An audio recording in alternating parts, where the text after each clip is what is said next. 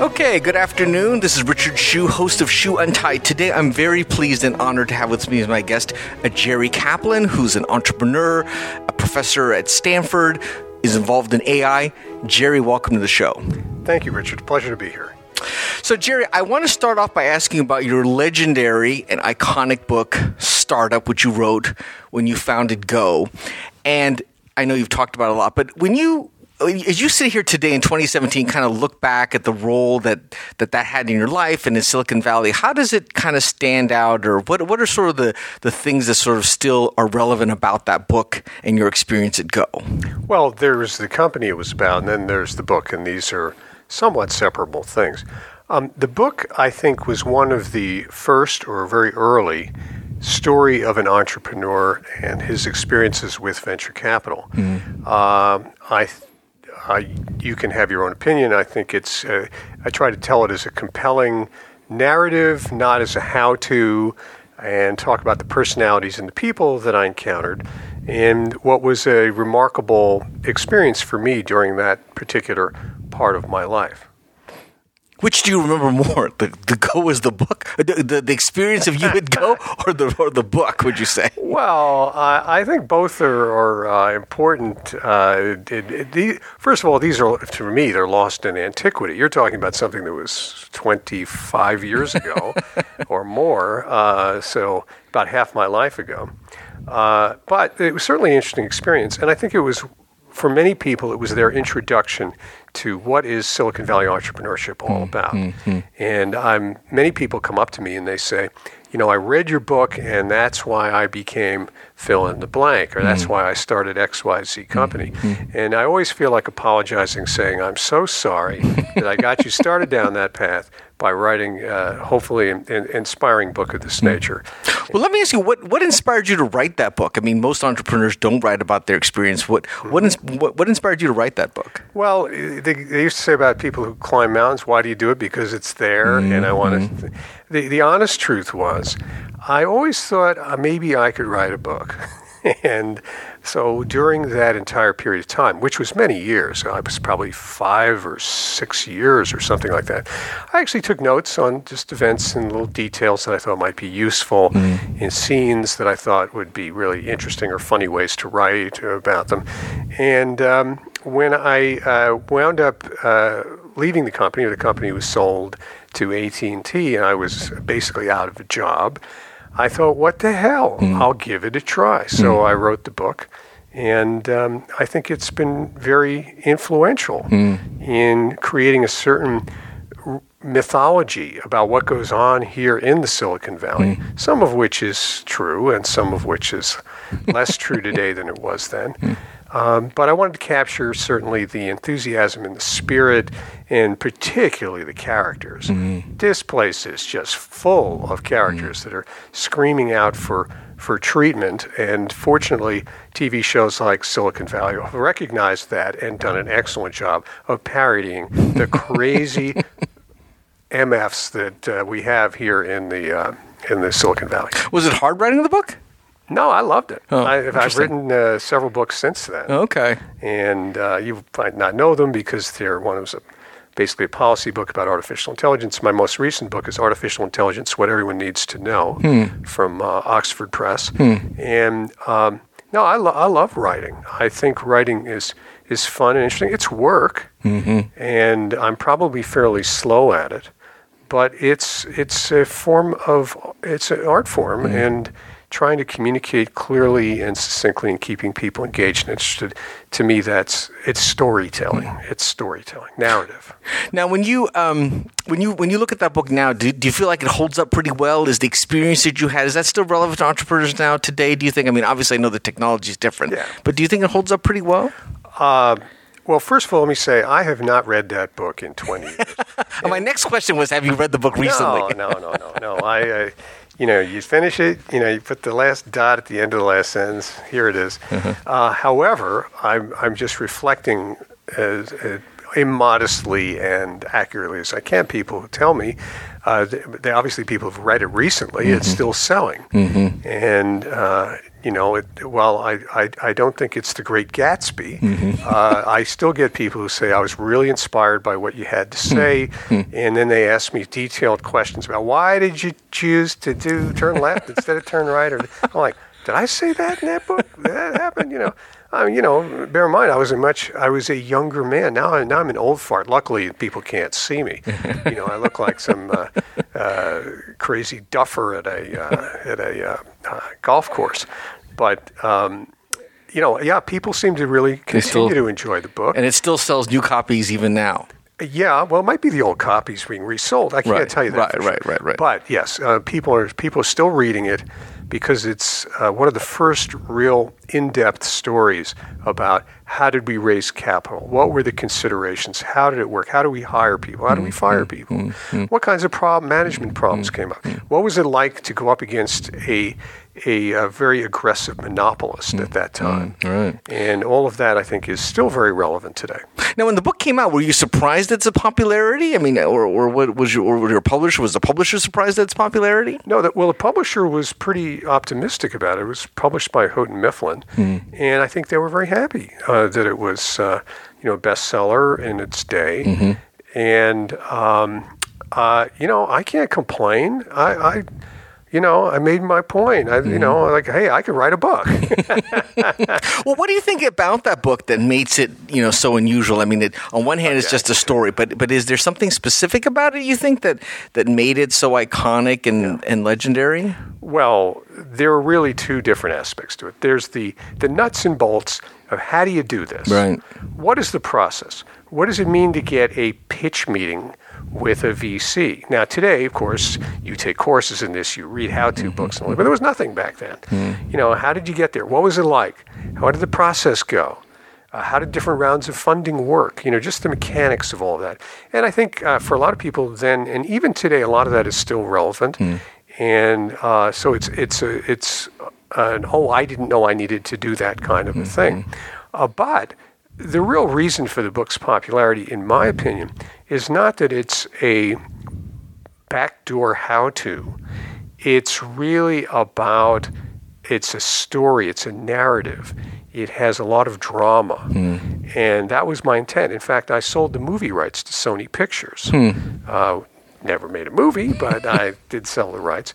And, it's a story that I think is very captivating and interesting to people. And the other thing that surprised people back then and today is I was writing about a company that wasn't a big financial success. And that was also, the venture business buries its dead very deeply in the ground. Every venture capitalist, here's some advice for people, when they sit down with you, it won't be 3 minutes before they're going to come out with, I invested in this and this and this, and there'll be 3 companies that were successful. Now, whether they were the last guy in hanging on by their fingernails, or whether they were the one who took the original pitch from a couple of kids out of Stanford, they don't make that clear. But they celebrate their 3 successes, and it's usually 3 to 5, depending on how old they are. And they don't tell you about the 30 to 50 or the 300 to 500 that they sunk a whole pile of their investors' money in, and it did nothing but dig a very deep hole in the ground. So I think, in fact, when I went to write it, I said, I'm going to write a book about this. And I mean, you can't do that. It wasn't you can't do that. How could you write a book about the company? We had to send it sideways and sell it to AT&T in 93. Nobody's going to be interested. They don't want to hear about that. They want to hear about, how you built McDonald's, Well, I also wrote the book too early because my next business was a much more interesting story and very successful in its day. And it would have made a much more interesting book, but I didn't wind up really writing about it for a variety of reasons. Interesting. Well, when you look back on Go, are there any 1 or 2 memories that kind of leap out that are still very fresh in your mind, or as time passes, it all pretty much just kind of a big blur? Or is there a couple things out of that really still are very fresh and clear to you? Well, there are certainly some that are fresh and clear to me, but it was a long time ago. And when I talk to my mother, who is still around, she's 92 or 93, I noticed that as she remembers things from, when you were a boy, you were such a good boy. She hated me, but, you're such a good boy. So these things do get kind of seen with rosy glasses. But the main thing that stands out for me in that experience are really the passion and commitment of the characters that I interacted with. One of whom, for example, is Bill Campbell. Now, people listening to the podcast may or may not know who Bill Campbell is, but he was a very influential character in Silicon Valley. Amazing human being. Unfortunately, he's dead. And people, when they're listening to this, maybe say, "Oh yeah, I'm listening to it. This he's dead too." But the characters were really what it was about, and the passion for the beauty, the compelling, the ability for a concept of an exciting product to be so compelling that people set aside what might otherwise be their life path and their goals and divert them in order to making that a success. It's sort of like bridge over River Kwai, it's you become obsessed with making a certain vision happen. Now the funny thing about Go is that vision did happen. It just wasn't Go in the end that benefited from it necessarily. Right. And why that happened and how it happened is very interesting.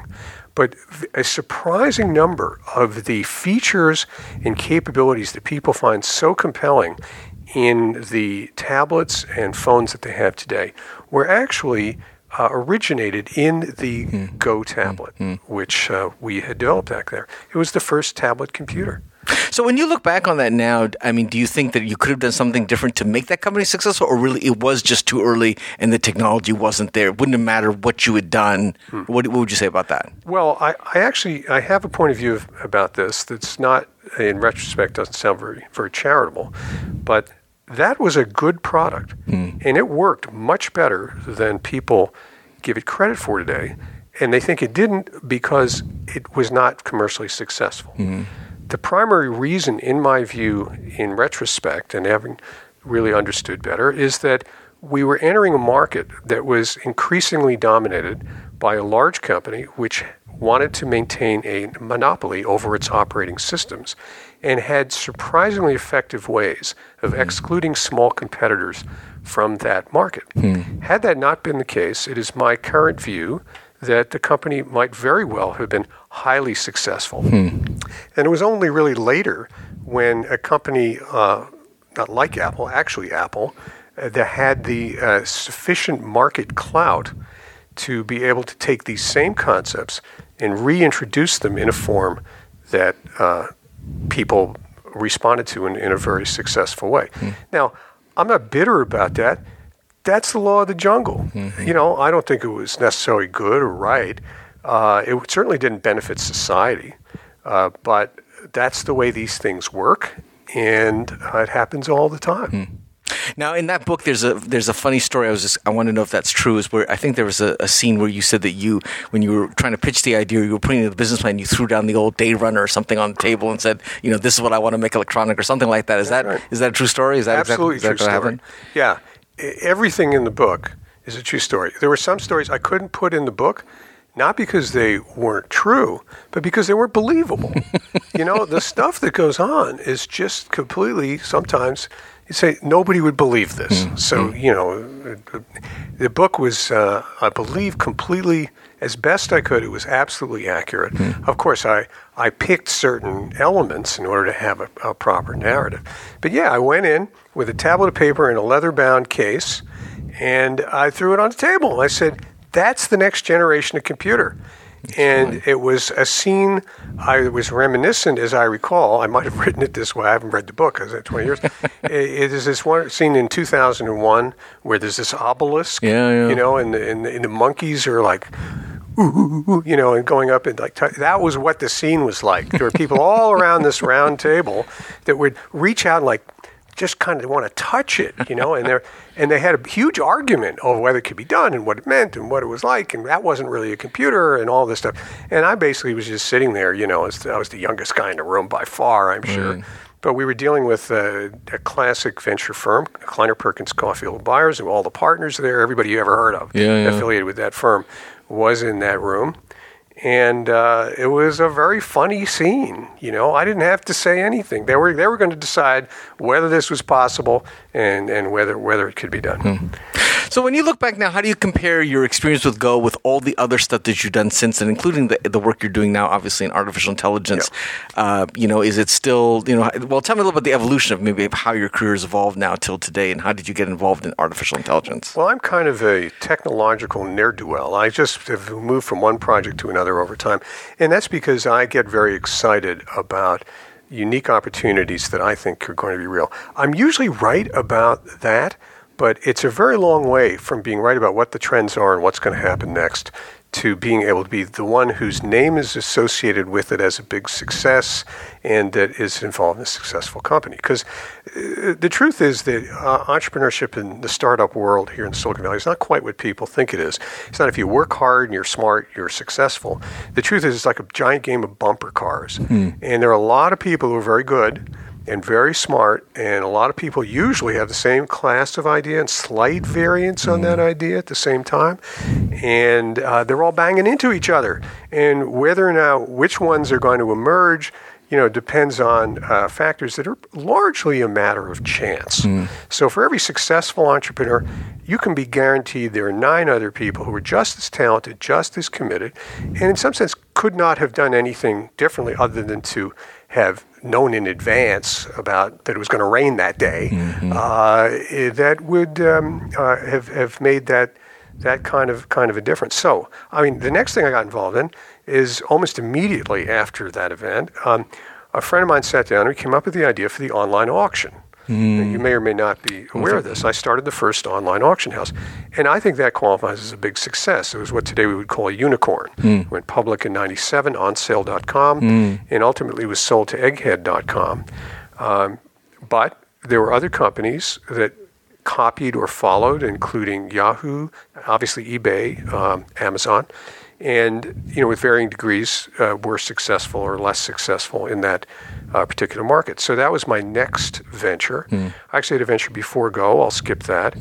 And then I got the idea around 2004 of the idea of a social game, what is now called social games, and particularly a cooperative social game, which is still a very interesting idea. And I started a company, and it was, moderately successful. We were in business for 8 or 9 years, and it's still around. I was sold to another company. Actually, I haven't checked it recently, but since everybody's probably sitting at their computer, they can go type it in, see if it's still there. Winster.com, Winster. And it's a really fascinating way of encouraging social interaction among people who are typically isolated or physically unable to engage in, to get around other people, to encourage them to be able to interact with each other in a constructive and positive way. So cooperative social games was the next thing that I did. And then I had a bunch of kids. I retired, and I had kids earlier, but anybody who's got kids would certainly understand that you can't really do this kind of thing when you got 4 little girls. It's really tough. Luckily, they're all the last one went to college this year, and I'm back. So, and Arnold Schwarzenegger said, "I'll be back. Here I am. I'm back." So, I'm on to a whole other set of issues relating to technology and democracy and labor markets and all of that. So interesting. Yeah. Is there a theme to all the stuff that you've done, do you think? Or, is there some overarching theme of all the various different companies you've been involved in? Or you think it's just whatever's interests you next? Or what would you say about that? Boy, that's a great question. And I wish I had a really good answer to that that would be coherent. I think in every case, probably what was more in my mind than you might expect was this is a way to improve the world. Now, I'm not holding myself out to be a Peace Corps cadet, but that was the key element, I think, that made me interested and gave me the emotional energy to do all the hard work and to get up and spend those 16-hour days and work weekends and all that, because I thought this is going to make the world a better place. The rest of it, which is what most people focus on, for me was really more of a side effect than you might think. It's like the money comes if you work hard on these things. And even if it doesn't come, you did something that was worthwhile with your life. And I encourage people who are getting into this game, because entrepreneurship is a young man's game, in my opinion, to really take that view. Don't be afraid you don't have to go for the big bucks. You don't have to become a McKinsey consultant. You can figure out a better way for people to, share information about their crops in Africa. And even if you don't make a lot of money at it, as long as it's creating economic value and improving people's lives, I think at the end of the day, you're going to be happier with yourself and feel like you didn't waste your life. Now, you're obviously still a young man. I know it sounds like you've got a lot of things going on. Do you have like a long list of things you still want to do? Yes. Okay. I do. In fact, one of the scariest things that happens to a guy when this thing comes in the mail and says, by the way, you're eligible for Medicare. Like, what? Are you kidding me? God damn it. Is when you realize I actually do have a list of stuff, and I know I'm not going to read it off to you.